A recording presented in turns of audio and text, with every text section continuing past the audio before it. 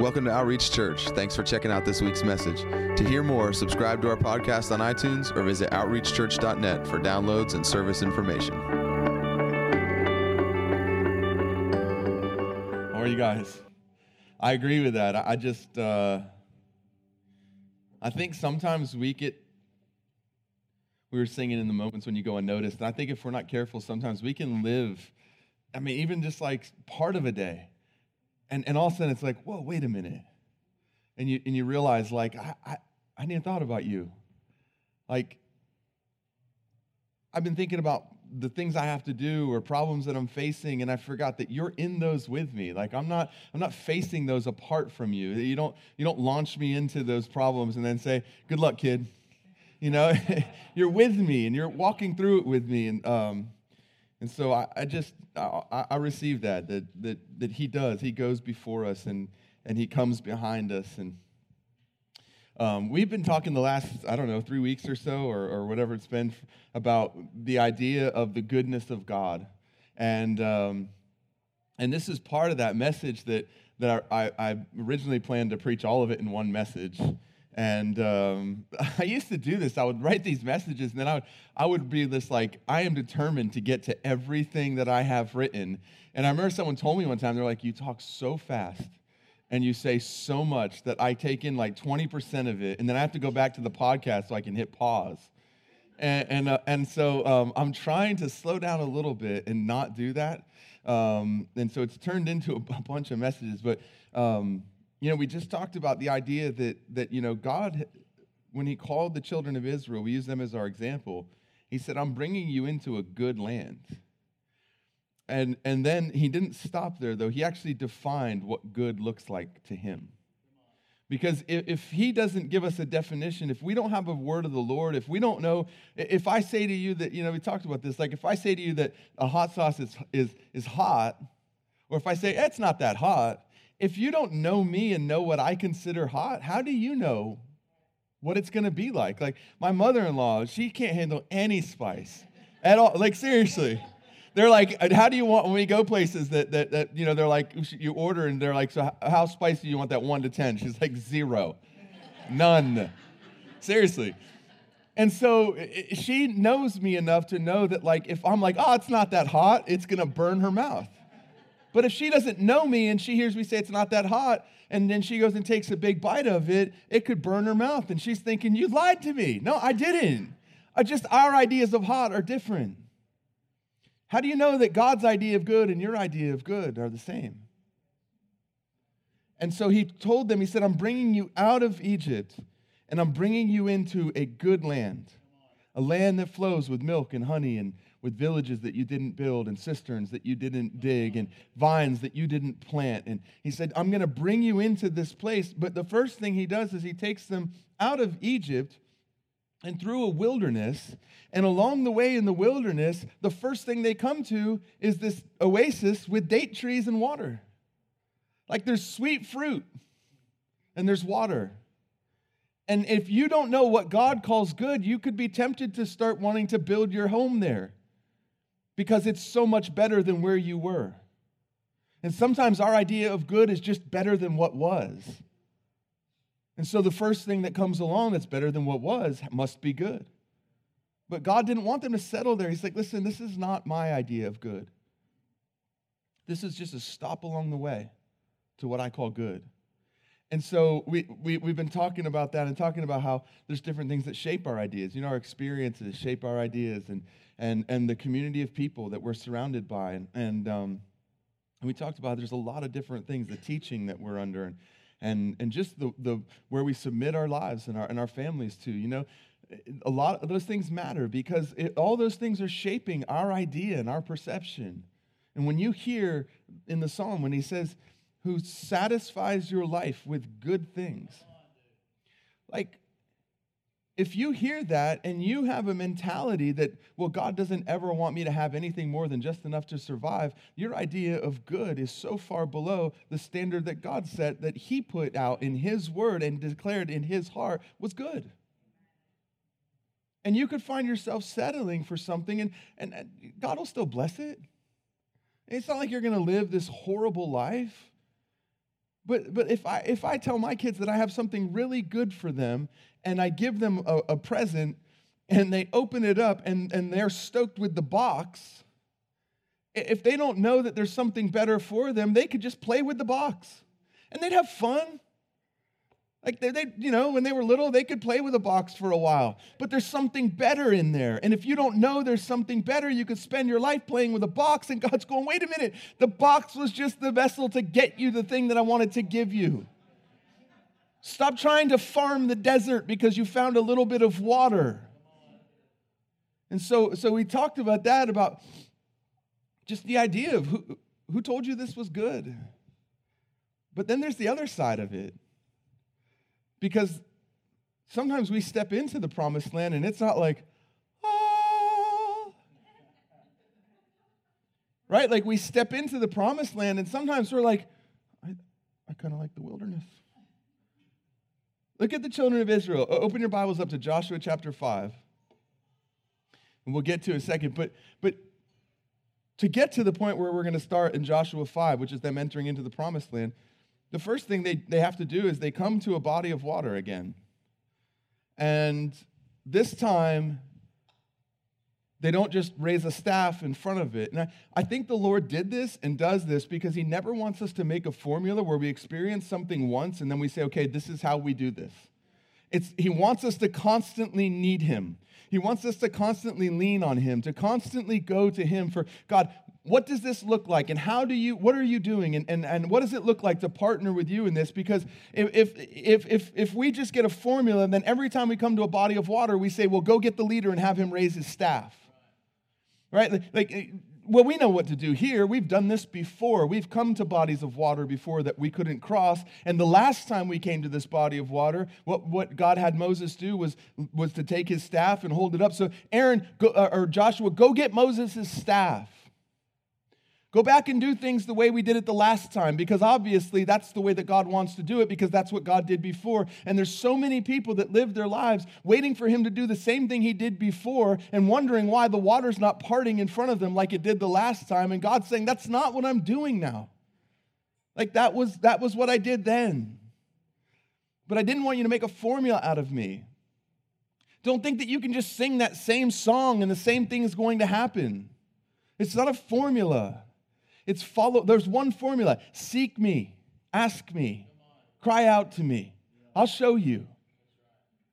I promise you, if I brought you to this body of water and the promise is on the other side, there's one thing you can be sure of. You're going to go through. You're going to get to the other side. But it may not be the way that it was the last time. You know, how many of you guys know, like Joshua could have ran and got Moses' staff? He could have stood in front of that water and held his arm up until his arm fell off. That water wasn't going to part. Because the Lord said, this time, I want you to get the priests, and I want them to step off and into the water, carrying the ark of my presence. And when you do that, I'll hold the water back. You know, last time there was nothing required of them except just to hold up a staff. This time he says, I want you to carry my presence, and I want you to actually step into the water. I want you to trust me. I want you to do something in faith, and I'll honor your obedience by doing what you can't do, but I won't do it until you do what I've asked you to do. Like, we could sit there and pray all day long for the water to stop. It's not stopping. How many of you know, like, they could have had the world's greatest prayer meeting. They could have brought out the greatest worship leaders of the time. They could have sang, and they could have worshiped, and they could have danced, and they could have prayed and fasted until they were about to die from starvation, and the water's not going to part because God didn't say to do those things. He said, get my presence, get the ark, step in, and trust me. And then I love this. It's kind of a side note, but as I've been just reading this story over and over again, one of the things that I love is it says, and the priests walked to the center of the river and stood there while everyone passed through. And I was thinking, man, even back in those days, the priest's goal wasn't to get somewhere. It was to get everybody there, even if it meant they had to wait and put themselves in the place of greatest danger so that all the people could pass through into the promise before they did. It was never about the priest running across and saying, we made it. Come on, hurry up. We think of leaders as being out in front, but oftentimes in the kingdom, the leader's not out in front. Oftentimes in the kingdom, the last are actually first, and the first to step into the water were the last to step into the promise. But in so doing, they actually made sure that everybody got to where God wanted them to be. Sometimes leading means other people experience things because of your obedience before you get to. Don't get discouraged. You're not doing something wrong. You're not missing out. There's a reward waiting for you. But don't get fooled into thinking that because other people are experiencing it first, that somehow you did something wrong. They're actually living in the blessing of the priest's obedience. When their feet step through that river and they get up onto the other side and they're in the promised land, they're where they are because of the obedience of the people who aren't even in the promised land yet.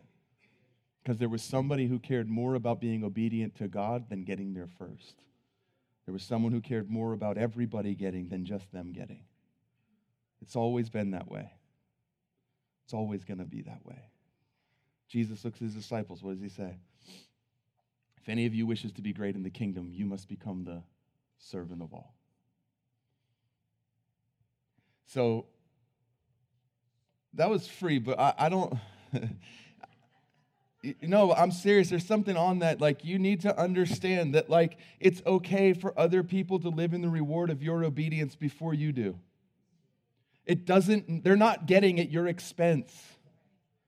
God doesn't have to withhold from you to bless somebody else. He has more than enough. It's never a supply issue. I promise you, you didn't get at my expense and I didn't get at your expense. It's not like God said, well, I have limited amount of blessing. I'm going to bless them, and by doing so, that means I can't bless you. Like, he has enough for everybody. There was enough promised land for everybody to enter into. But for a time, the priest had to stand there and see the people walking into the promise that they weren't in yet, and they had to continue to be obedient and stand in the middle of the river. In the place where if the water starts flowing again, they're in trouble. And they're there because the Lord called them to be. It's okay to continue to do something God called you to do, even if it looks like everybody else is being blessed and not you. Just stay faithful. Keep doing what he called you to do and trust that there's a day coming when you step into that thing, and great will be your reward. So they step through, and now they're in the promised land. Like, now there's no doubt. They're in the land of Canaan, the land of milk and honey and cities and cisterns and vineyards and promise, and now they're about to see what God calls good. Like, can you imagine the excitement? Like, it's been a generation has died off. This new generation was raised on the stories of what God was going to do and of his goodness and of the things that he prepared for them. Can you imagine, like, the excitement they must have felt when they stepped into that place and they're like, oh, Lord, bless us. He said, I want to bring you into a land that I might bless you. Like, this is his heart. He said it over and over and over. He even told them before they went in there, he said, listen, I'm bringing you into a place of blessing. I'm bringing you into a good land, and you're about to experience blessing like you've never known before. Just make sure that in that day you don't forget me. Like, he realizes I'm going to give them such a blessing that they won't need me. They're not going to need me for manna anymore because they're going to have vineyards and farms. They're not going to need me for water pouring out of a rock because there's going to be cisterns. They're not going to need me for shade from the sun because they're going to have homes. They're not going to need me for warmth because they're going to have fireplaces. All that I was for them in the wilderness, the things I'm giving them will provide them. I don't want them to just want me because of what I do. I want them to want me. Listen, he has no problem blessing you. He just wants to make sure that when you get the blessing, you're not like, okay, thank you, God. You can go back to heaven now. I'll see you when I die. No, I'm serious. You spend all that time praying for blessing, and when it comes, does it cost you the hunger for him? And here's the thing. He loves you so much, and he loved them so much, and he was so faithful to his word that even though he knew there was a chance that they would forget him, he still blessed them anyways. Why? Because he doesn't want the reason that you are relying on him to be because you have no other option. Like, when you have no other option, it's easy to choose him. When you have a whole world of options in front of you, choosing him in that moment, I think is the thing that makes his heart light up, because it's not like, well, we're going to die if we don't, so I guess we have to be thankful for manna. And I think, like, as a father, if my children only wanted me when I could do something for them, I start to wonder, do they love me? Or do they love what I can do? Like, I love seeing my kids happy, and I love being able to bless them with things, but you know what I love even more than them being happy when I bless them is when they come out in the morning and they see me and their face lights up and they run over and they give me a hug and there's nothing in my hands. Because then they're choosing me. And so God brings them into this place, and they were probably super excited. And so here's where we pick up in Joshua chapter 5. I'm just going to start at verse 2. It says, "At this time the Lord said to Joshua, 'Make yourself flint knives and circumcise again the sons of Israel for the second time.' So Joshua made himself flint knives and circumcised the sons of Israel at Gibeath Harloth. This is the reason why Joshua circumcised them. All the people who came out of Egypt were males. All the men of war died in the wilderness along the way after they came out of Egypt. For all the people who came out were circumcised, but all the people who were born in the wilderness along the way as they came out of Egypt had not been circumcised.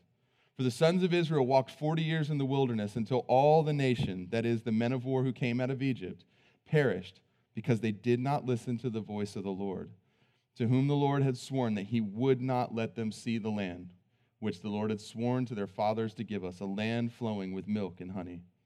Their children, whom he raised up in their place, Joshua circumcised, for they were uncircumcised because they had not been circumcised along the way." Saying a lot of times the same thing over and over again. There were men that came out that were circumcised, but they had died off, and all the people who were born in the wilderness along the way hadn't been circumcised yet. I would imagine circumcision in the desert would have been miserable. It's hot, like sandy. Yeah, and you just,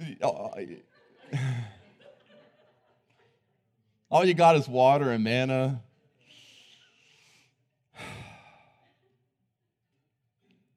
Now, when they had finished circumcising all the nation, they remained in their places in the camp until they were healed. Then the Lord said to Joshua, "Today I have rolled away the reproach of Egypt from you." So the name of that place is called Gilgal to this day. While the sons of Israel camped at Gilgal, they observed the Passover on the evening of the 14th day, the month on the desert plains of Jericho.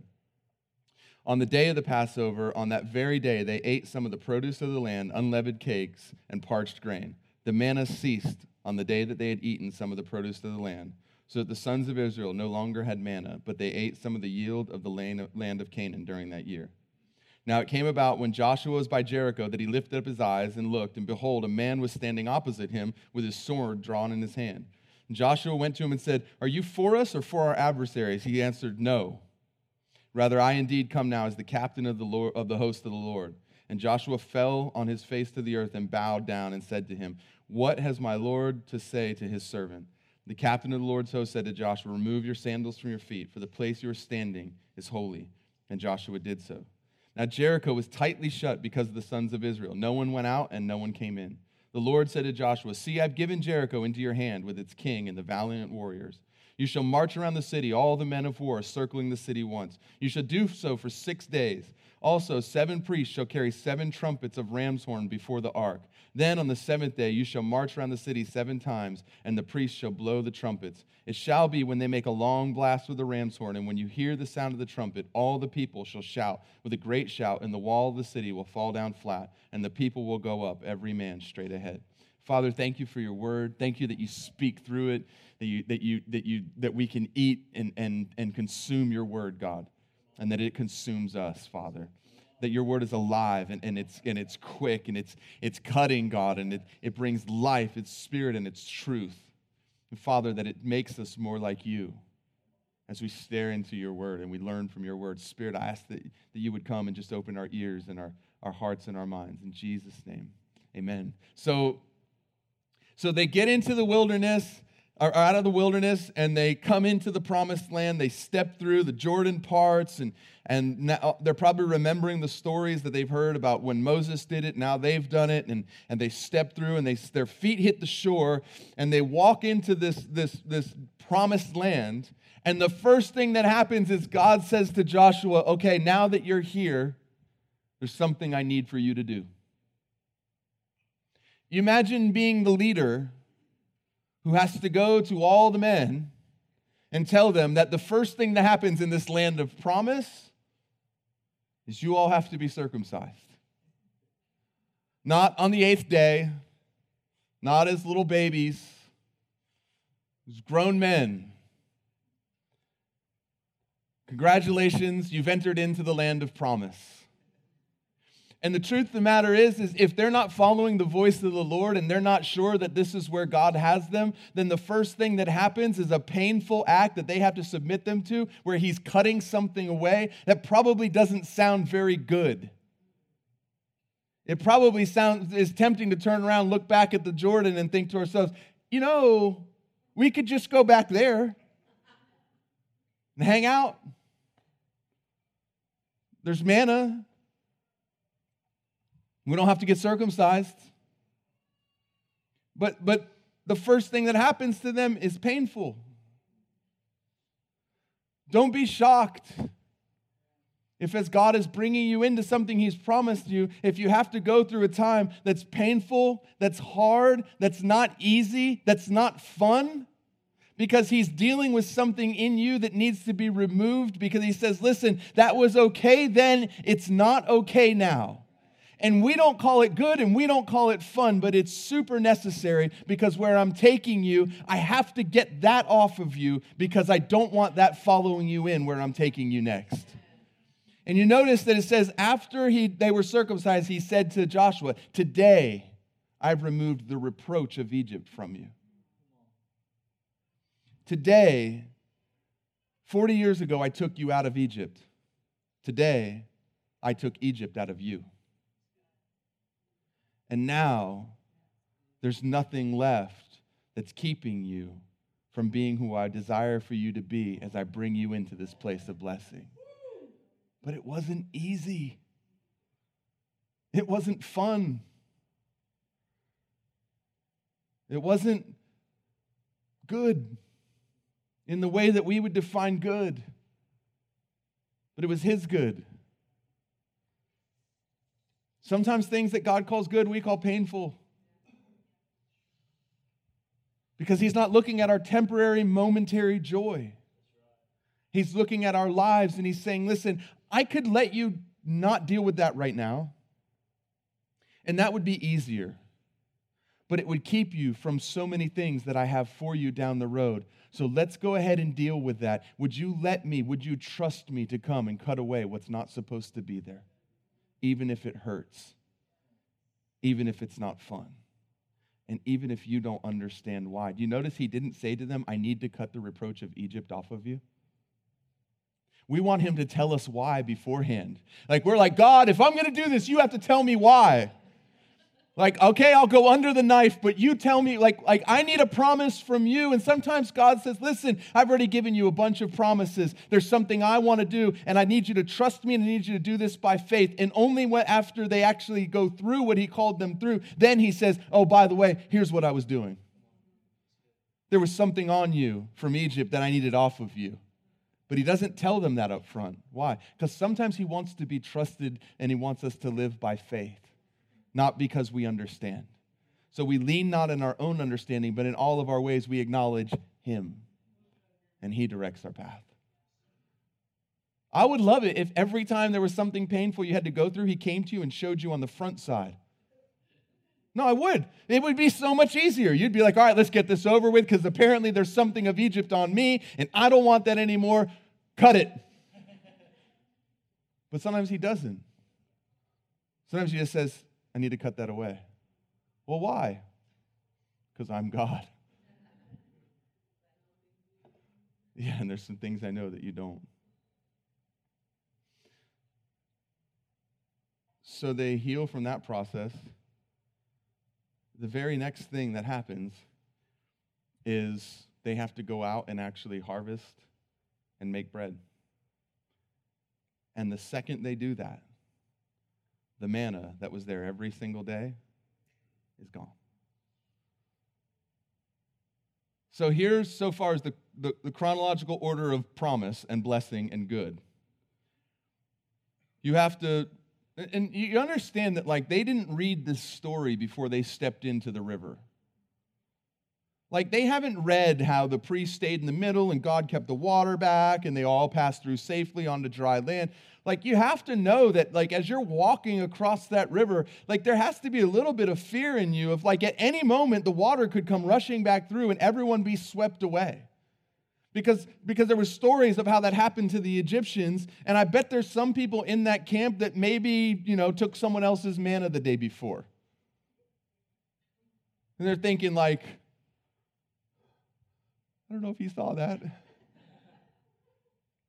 So they have this, like, it's probably a little bit terrifying to have to walk through knowing the water's right there. And knowing that at some point it's going to start flowing again. And then they get across, and God says, oh, okay, well, now that you're here in the good land, in the place of blessing, I need to circumcise you. And then when you've healed up from being circumcised, I need you guys to go out and actually gather from the land and take some of the grain from the land and actually do some work. Something you haven't had to do in a while. All you had to do is walk out and just go into your little omer and then go back to your tent and take it and eat it. And every day you knew that it would be there, and every day it required nothing more than you just walk out, take your little hand and scoop some into your omer and go back to your tent. Now I need you to actually go out and harvest. And I need you to grind, and I need you to bake, and I need you to actually work. Oh, and by the way, now that you've done that, you have to keep doing that, because the thing that was sustaining you isn't sustaining you anymore. Now you have to continually do something that you didn't have to do before when you were in the wilderness. Welcome to the promise. And we could be really tempted to want to go back to the time when nothing was required of us, because all of a sudden now there's more required. And we start going, I don't know that this is good. I'm just not sure this isn't what I call good. God never conferred with you when he decided what was good. And so I wrote this down. Sometimes when the Lord is moving us into what he calls good, it requires more of us than the season that passed. It doesn't mean that we have messed up. A lot of times it means we've grown up. A lot of times it means we went from being children to sons, and if sons, then heirs. And here's the thing. In Luke, Jesus was talking. He said, from everyone who has been given much, much will be required. And to whom they entrusted much, of him they will ask more. Doing more is sometimes a sign that you've been entrusted with more, even though it can feel like you've lost his favor. And if you're deciding whether or not this is good based on how it feels, or whether it's hard or easy, or easier than it was before, or harder than it was before, you could be tempted to think, this is not good. We've done something wrong, because now we're having to actually work every day. Now there's something required of me, where once I could just go out and pick up manna, now I have to actually go through the process of working and harvesting and baking and doing all this stuff that I didn't have to do before. And the truth is like every time the Lord moves you into something new, there generally is more required of you in that season. I look at our church, I'm like, when there was 50 people here, there was a lot less required of us. Like, you look around, this like the 8:30 is the service with the least people, right? And there's way more people here than there used to be. And when we had one service on a Sunday, there was a lot less required. And as we've grown and as he's entrusted us with more and more and more has been required of us. And if we're judging whether or not it's good or it's God by what is required of us, we could be tempted to think that we're doing something wrong because we're having to do more. Now, there's a grace there. Like, don't get me wrong. It's not like we're like, oh, man, we're just slaving away for Jesus. There's a grace on it, but there's a whole lot more required.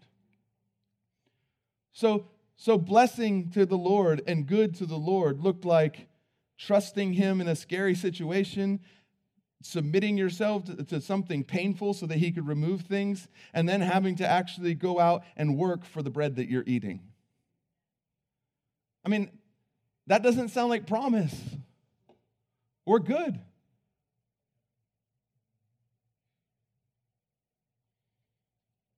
Sometimes the old way is easier and required less, but growing up in him means you grow up in responsibility.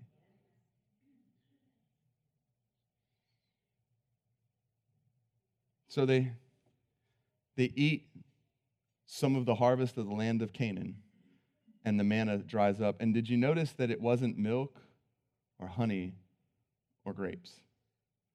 It was unleavened bread and parched grain. Nothing delicious, nothing sweet, nothing that was promised to them as what they would eat when they got into the land.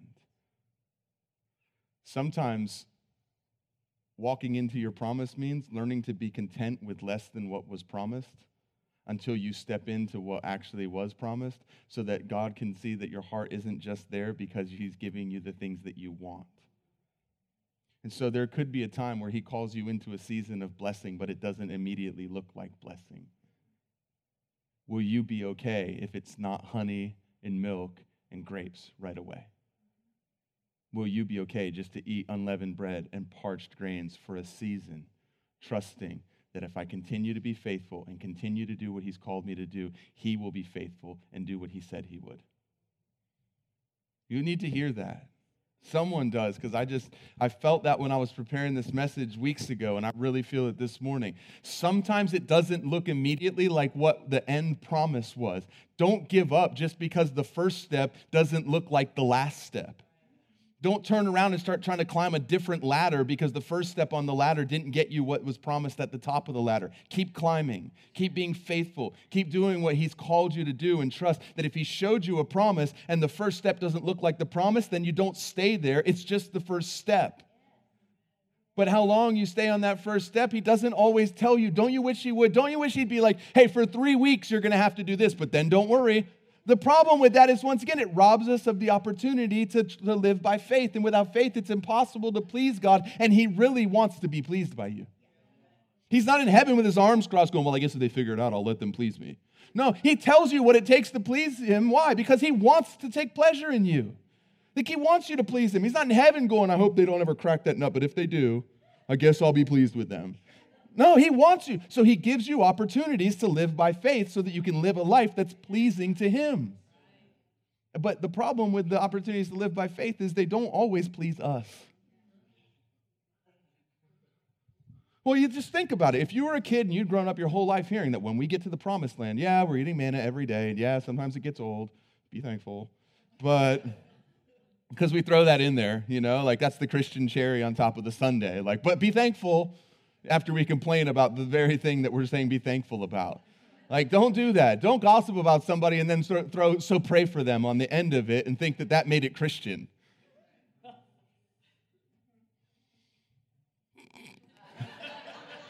That got quiet. I'm serious. Don't sit around grumbling and complaining and then cap it off with, but I guess it could be worse, so I should be thankful. You can't head fake God. But if you've been told your whole life, when we get to the promised land, we're going to have milk, we're going to have honey, we're going to have grapes, we're going to have all this stuff, we're going to have homes and cities and all, and you're living on a plain, gathering just enough to make unleavened bread and eat parched grains, and you're having to do hard things, it could be really easy for people to say, like, what have we done wrong? Surely we must be living in disobedience somewhere, because this doesn't look like the promise. And the thing is if the Lord comes and says, oh, don't worry, you're doing exactly what I want you to do, it's only going to be like this for a few weeks, then faith goes out the window and you're living by your own understanding and you don't even need to acknowledge him for the next couple weeks. And sometimes he just wants you every day to seek him. Every day. Maybe all the time. Maybe he's never brought you into a season of life where the blessing was supposed to take over and make room and do away with the need for him and his presence. So they're eating these parched grains and they're doing that. And now Joshua, you to picture him as the leader, he starts walking towards the city, and it's got these huge walls that are impenetrable. So now the promised land looks like, everything they've gone through, and straight ahead of us, there's a city with walls that no man can go in and no man can come out of.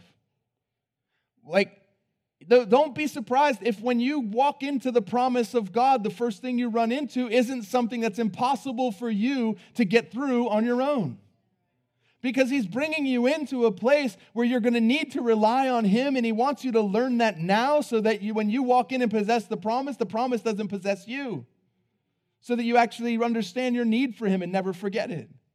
And so Joshua's walking. I love this, because there's some theology about angels out there that's weird. I've heard, people are like, I command angels. You don't command angels. Jesus didn't even give himself the right to do that. He said, don't you know I could have asked the Father and he would have sent angels? Jesus didn't even presume that he could have commanded angels. Be careful. I've heard it, and it's kind of loose. And, I command angels to this. You don't command angels. They respond to the word of the Lord. And they walk up to this angel, and the first thing Joshua says to him, are you for us or against us? He says, no.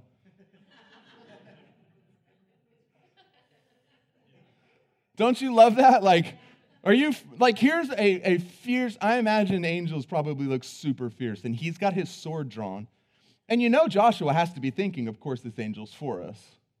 Because so far I've been obedient. I've done what God's called us to do. He said he would send angels in before us to take over the land.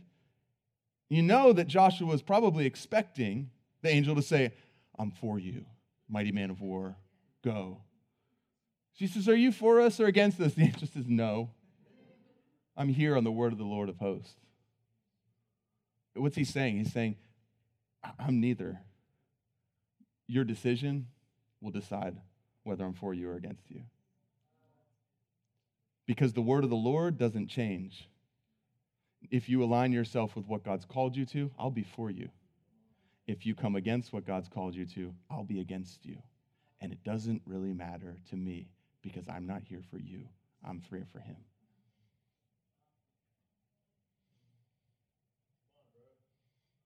So Joshua has this encounter with the angel, and he says, are you for us or against us? The angel says, no. I'm just saying this, like every person that saw an angel fell on their face in fear. And the angel had to say, don't be afraid. There was a reason. And so the angel tells Joshua, so Joshua bows down and he says, well, what would the Lord say to me? In other words, I really want you on my side. Just tell me what I have to do. And he says, take off your shoes, you're on holy ground. Joshua had to have his own burning bush moment because Moses was no longer there. And what Moses experienced with the Lord wasn't enough for Joshua. He had to have his own encounter. Remember the burning bush, the first thing he says, take off your shoes because the ground you're standing on is holy. God brings Joshua to the same place and says, take off your shoes, the ground you're standing on is holy. Why? You can't live on somebody else's encounter with the Lord. It can encourage you into your own, but you have to have your own. Every single one of us has to have our own encounter with the Lord.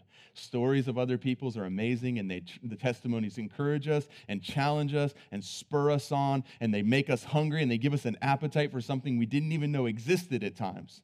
But you can't live on it. You have to have your own. And so he says, take off your shoes, and then when Joshua takes off his shoes, then the Lord speaks to him. I'll close with this.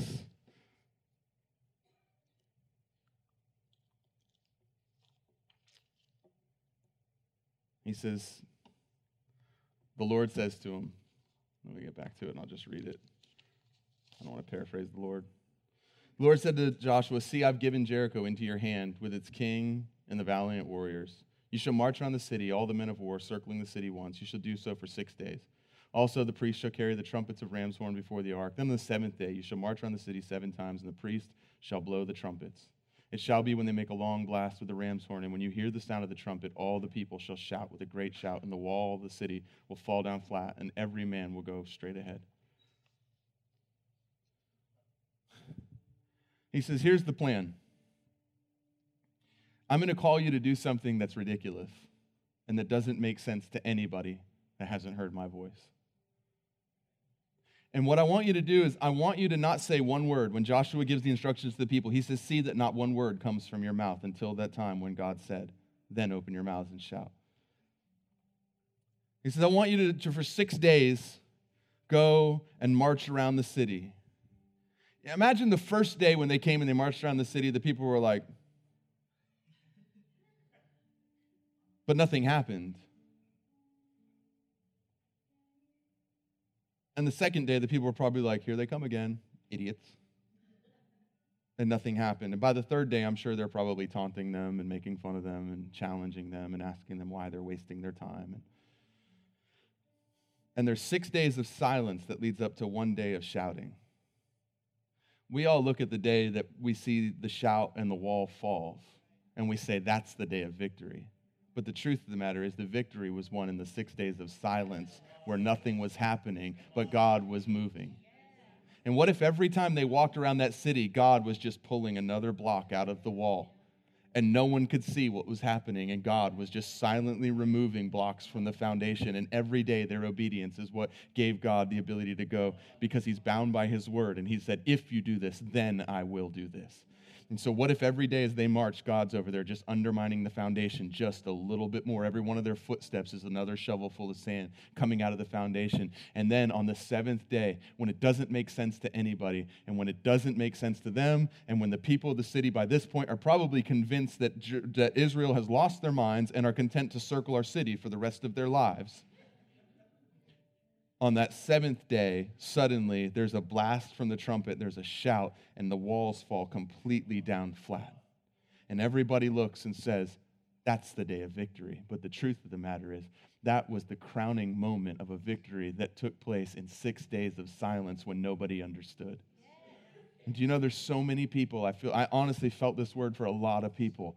How do you know that you're not in the sixth day? Don't give up. Don't give up on doing what God called you to do and being obedient to the word, because how do you know that tomorrow's not the day when the shout comes from your mouth and the horn blasts and the walls come flat and what no man can do, God's done? But what if what made it possible was the things that nobody saw? What if it was the days of silence when nobody saw what was happening, and where people, if they did see what you were doing, would probably laugh at you because what you're doing looks ridiculous? Because it doesn't make any sense if it's not from God's mouth. Look, don't be shocked if people around you that haven't heard his voice think what you're doing is ridiculous. In fact, if people that don't hear the voice of the Lord think everything in your life makes sense, something's probably wrong. Because there should be things in our lives that only make sense because he spoke. So they march, and and the city walls come down flat. And they go in and they possess the first part of the promise. And they take the gold and the silver and the bronze. They take the best. They burn everything else. Why? Because God doesn't want you living in the remnant of an enemy when he has more for you if you keep moving ahead. Listen, here's the challenge all the time, is that as we follow the Lord, we will arrive at things that look better and better and better along the way. The challenge isn't getting to things that are better than where we are. That's going to happen. It's a promise of the Lord that we move from glory to glory. The challenge is not settling in the first stop and being content to live in less than the fullness of what he's promised. Because if they're not careful, they stop at the first oasis in the wilderness where there's water and date trees. Or they stop at the first city that they plunder in the promised land. But God had so much better for them. Listen, he has so much better for you, for me, for us as a church family, as individuals. He has so much better. Why? Because eye hasn't seen or ear heard the things that have entered into the mind of God for those that love him. But we have the mind of Christ. But he's given us his Spirit. And so I just want to challenge you and encourage you that maybe you haven't been settling for something less than his idea of good and staying in the wilderness. But maybe you've entered into the promised land and it doesn't look like what you expected in this moment. Maybe actually it's harder right away when you first got into the promise than it was in the wilderness. And maybe you're tempted to turn around and look back and think either I did something wrong or I must have misheard him, because this doesn't seem like promise. This actually seems like a lot more work, a lot harder, and it actually requires more of me than where I was before. Don't go back to that place. Just keep going forward and stay faithful. I promise you, he's worth it. And then when you step into the fullness of the promise and you're in the land of milk and you're in the land of honey, you'll have learned everything you need to learn along the way so that when you get to that place, you're capable of living in the promise and valuing his presence the way he desires. And the promise won't possess you. You'll possess it. So, Father, would you just keep us moving forward?